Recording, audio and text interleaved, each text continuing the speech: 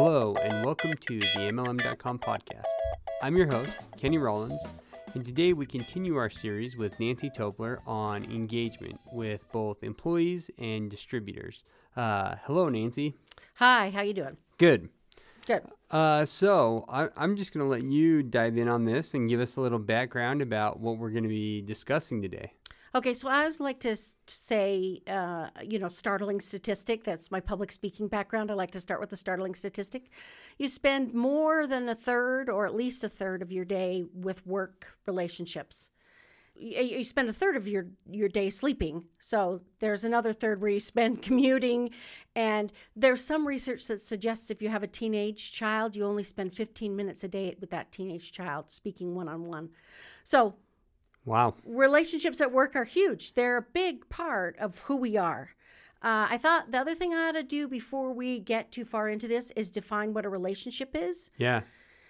A relationship is a situation where you have the ability to adapt your behavior to the unique characteristics of the other person, as well as to the unique characteristics of the relationship with that other person. Let's get it out here early on. You can have bad relationships and good relationships. Right.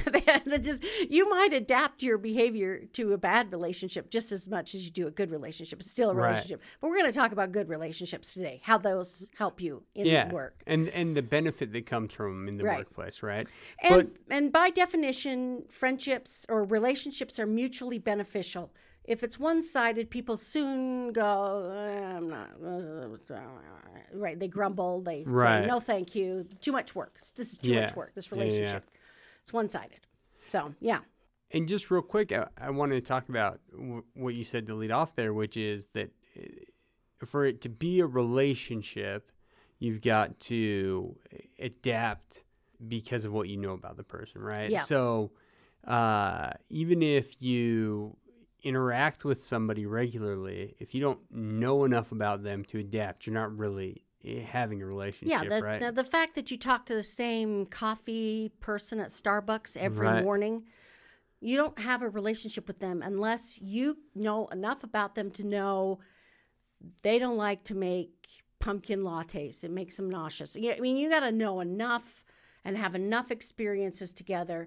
Plus, it has to be mutually beneficial. How are you benefiting the person behind the counter? You're not. Yeah. They're doing it because they're paid. Okay. So if somebody's paid to be with you, it's not a relationship. Yeah. Now, so I will ask that question, though, and then I know we've got more to dig into, but with a distributor and a company, can they actually have a relationship? You know, I guess it is mutually beneficial. You want them to buy your product. They want you to have the product to sell. And so I guess that one, you can eventually. You can have what I like to call pseudo relationships. Okay. Right? When Delta Airlines sends me a letter in the mail saying they love having me as a customer and they'd like to give me $50 on the next flight. Yeah. That sounds like we're in a relationship, but we're not. Right. You're pretending. You're talking to me like we have a relationship with each other, but we don't. But in MLM, if we're talking about distributors and companies, you have at least top distributors who the company adapts for them and the distributor adapts for the company. So there is that mutual influence on each other as well as mutual benefit. Yeah. So, yeah, I would say that MLMs are probably one of the few industries that I can think of where people outside of the company actually have a relationship. Okay. Well, I know that you've done a little bit of research and let's talk about it. Yeah, so it hasn't been researched a lot. We've researched a lot about leaders and followers. We've talked about that on the Leadership podcast. But this is people, and they don't have to be at the same level. You can have friendships with people who are over you.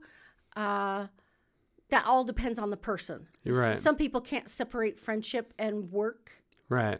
Some people can. But work relationships do, according to some research I found relatively recently in 2016, they have about 6 functions. So I thought we'd talk about what relationships do for people And then I'll try to you help me out here too, but we'll try to talk about both how that happens internally inside of companies and how distributors can do that. So the first one is that friendships, positive relationships help you get work done. That you get more work done if you're working with friends. Well, you can be too friendly. Right. Right. Then you don't get anything done. There's a curve, right? There's a point at which it drops off significantly. But up to a point, yeah. If you're really comfortable with the other person, they just work harder. They do more. Yeah, and I've seen this actually cut both ways personally, where I've seen people who they come to work with somebody who they get a job through a friend essentially, and then they're a little too comfortable to start, and they're not. It's kind of like, he'll let this slide, But then especially when you develop the friendship at work, I think that's a lot of times when it becomes the most, kind of enables you to do your best work, right? Where it helps you get stuff done. Yeah. And they'll literally step in when you're overwhelmed, right? Right. This is an amazing thing. So as a distributor, if you've got 100 people at an event, someone you have a relationship with will step in and say, okay, let me take 50 of them to the room next door. I'll work with those 50. You work with these 50. They see the need and they jump in and try to help. Yep. Plus, you can call on them. If they don't jump in, you can say, hey, Kenny, will you take 50? Go next door. Let's see if we can't get people through this new app we're deploying, whatever. Right. Yeah, that makes sense. And that is associated with job satisfaction. So having people at work who help you means you rate your job satisfaction higher. Career advancement. So friends will watch internally and externally for career advancement. We didn't talk about this one in direct selling out as distributors, but distributors do help each other advance. So this is one that I can see even almost maybe arguably even more in the distributor field than even internally, because rank advancement is so public, right? And so it's something that you can help push somebody towards and help them. And so, I definitely see that. And you see a lot of celebrating of that. When somebody gets a new rank advancement, people make a big deal of it. Yeah. And that's one of the ways that organizations can facilitate relationships at work is by celebrating. Mm-hmm. We even do minor celebrations more frequently, like the rank advancement ones, and those can be as powerful as celebrations where it's once a year, and they'll celebrate the top 100 or whatever. Right. Yeah. And that also has association with job satisfaction. So if people are looking out for your career, you're more satisfied with your job. The third one is one that there's been a ton of research on, and that's emotional support. Again, I think this comes down to we spend a third of our day with these people every day. And if we're going through divorce or we have someone die or our car's wrecked over the weekend, right? These friends want to know that something bad is happening to you, and they want to provide you with emotional support. So it's very strong. And I think you can see that in distributors as well as inside of companies. We talked about this before, but 75% of direct sellers are women. And that emotional support is something they seek. They don't want you to solve the problem. They just want you to listen to the problem and say they understand, or they're there for you, whatever you need, even though you don't want them to solve it. So emotional support is a huge area for relationships and work. Well, and so this one, I kind of, as I'm thinking about it, find it a little bit fascinating just because of the world we live in, where so much is done online and so much is done remotely, and with kind of large conglomerates, or if you live in a big city, the people you encounter every day aren't necessarily people you know that well. And that's where I can see this being even more valuable in the place that you work, or that's where I can really see MLM filling a void, right? Yeah. Is a lot of times these people are looking for a community to be a part of. Right. Absolutely, right?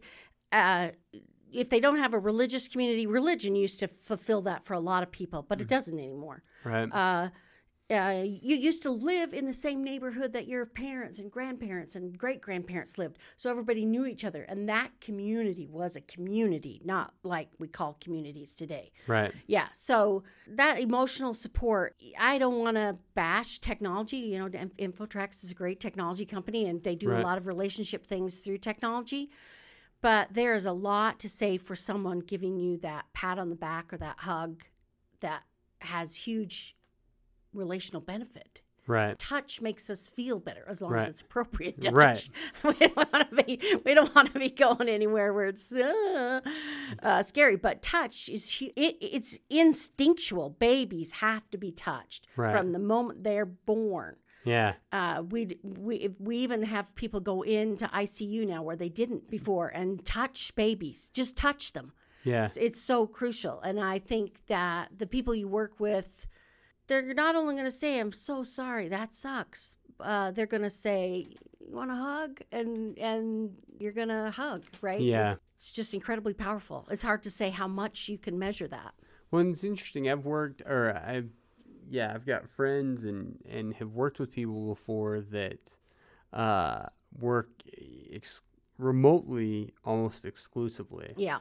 And I've known people who have looked for new jobs simply because they were tired of working remotely. Yeah. Because they like the interaction that comes day in and day out with being in the same location. Yeah. And so I think, like you say, people crave that.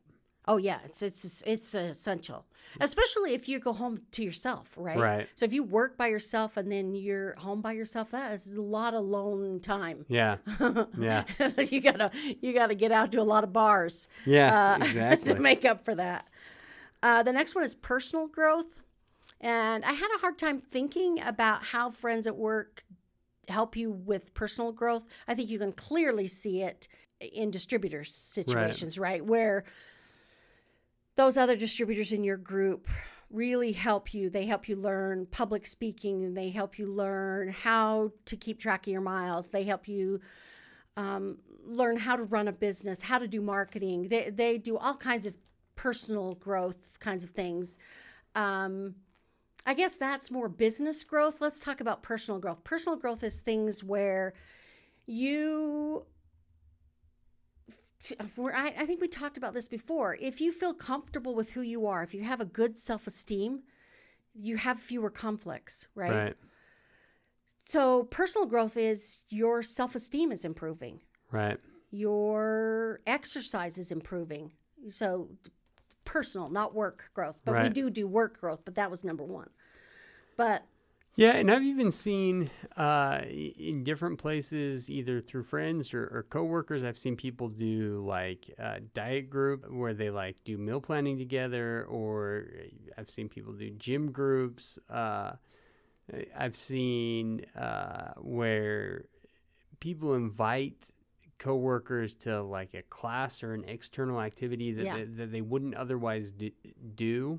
Right. And can have personal development through that. Yeah. And so I think there is a lot that, it tends to spill over, and it's one more person that's helping to encourage you and challenge you in a way that maybe you wouldn't otherwise be encouraged or challenged. Yeah.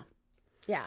And, you also see it where you get people that, and this might not be as much personal development, but almost like, it's one more person to listen to you or give you advice in your personal life, right? People you work with may not know the people in the rest of your personal life, and so you can almost talk to them in a way that you wouldn't talk to other people, and they can give you feedback. Yeah.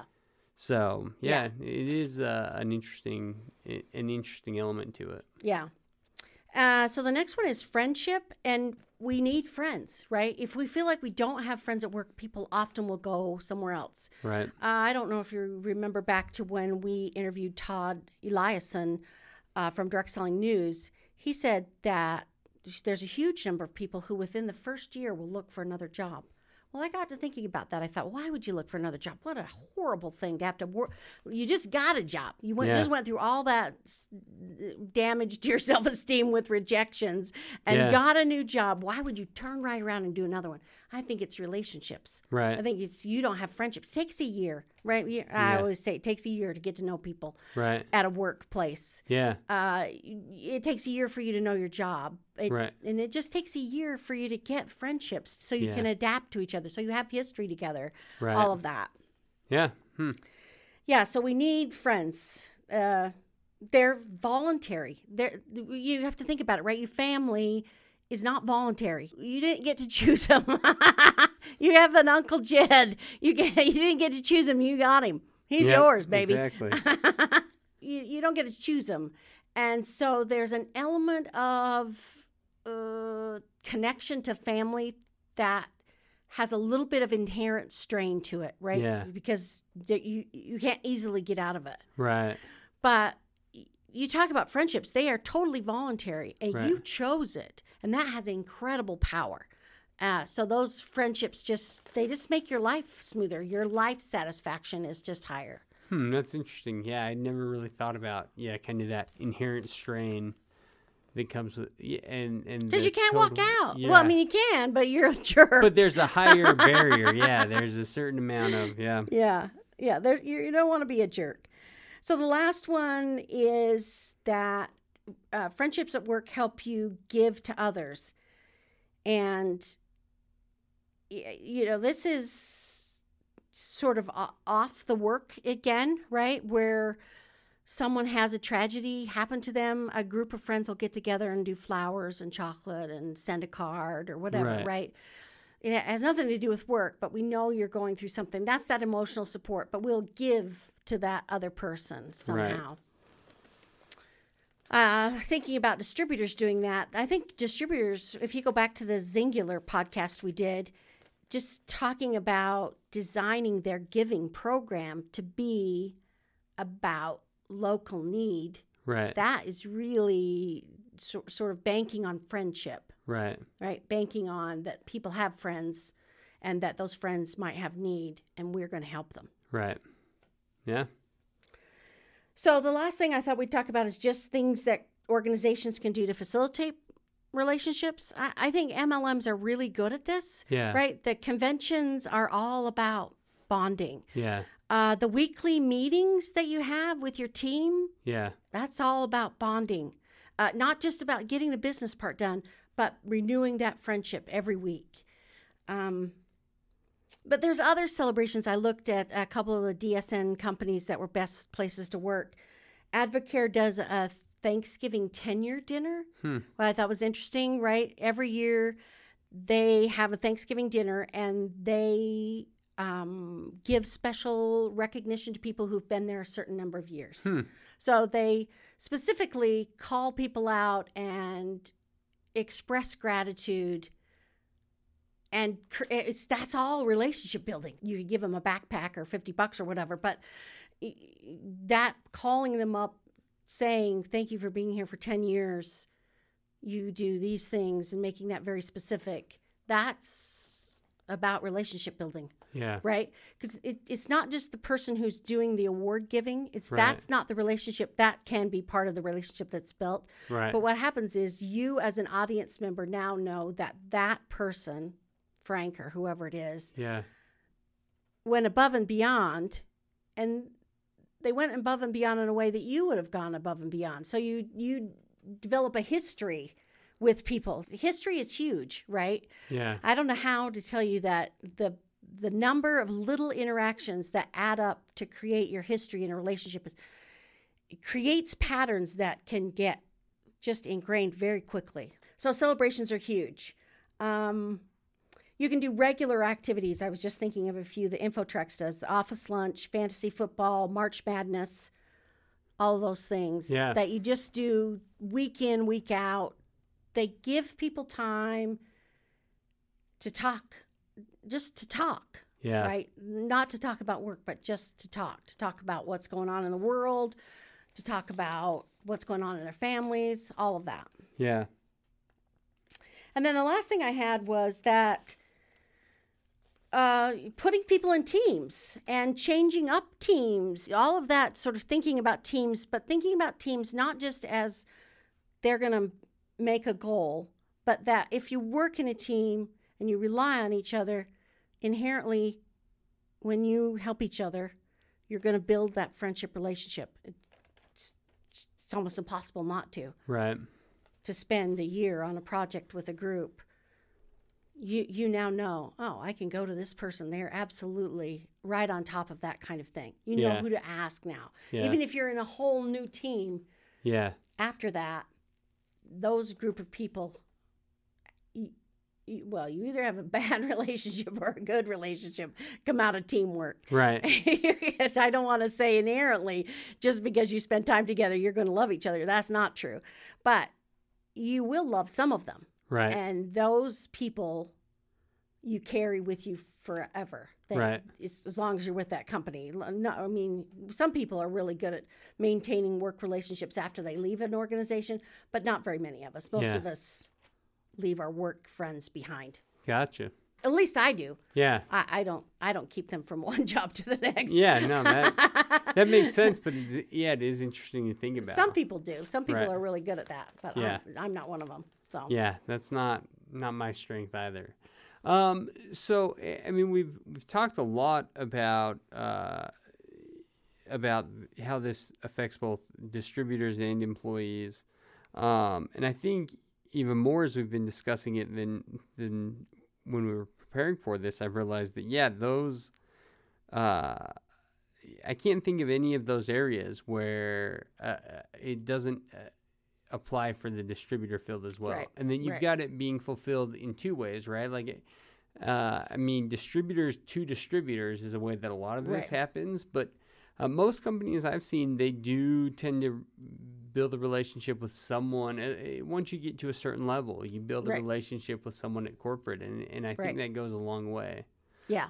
And it's a real relationship because mutual adaptation occurs. Right. Distributors change for employees, and employees change for distributors.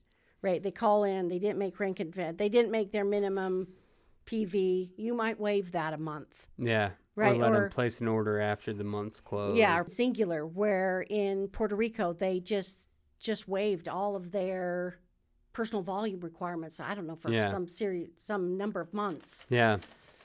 That's adaptation. That's relationship. Yeah. Yeah, and that is one of the areas that I think, I mean, we touch on this over and over again, but there are some real strengths to the way that network marketing is done. Right. And we see, MLMs adapt, especially as the world becomes larger and relationships are fewer and farther between. They're filling a real void. Well, think about it, right? I'm writing an article on the gig economy. Yeah. Right. And some people have suggested that direct selling numbers in the U.S. are going down because the gig economy is going up. Yeah.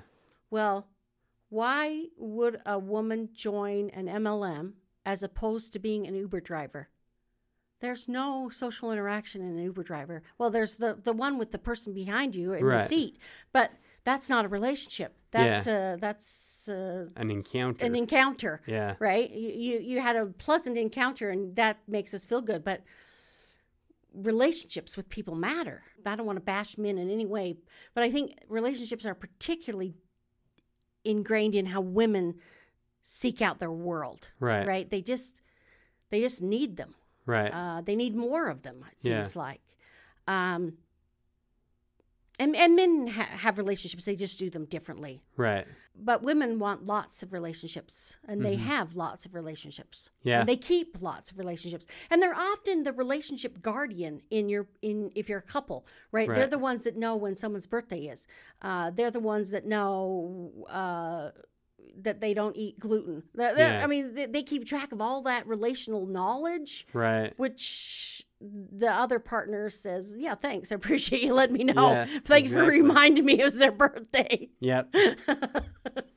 So anyway, I think there's a draw to MLM still for women because it teaches them how to be business people, but it also helps them personally grow, and it provides friendships that they just need. Yeah. Well, and I think we'll end it there because, I think you're exactly right. Great. Well, thank you, Nancy. Thank you. Okay. That does it for today's episode of the MLM.com podcast by InfoTrack Systems. I'm your host, Kenny Rawlins. I'm grateful to Nancy for taking the time to join us today. We also want to thank Jana Bangeter for production support and you, our listeners. We hope you'll join us again next time.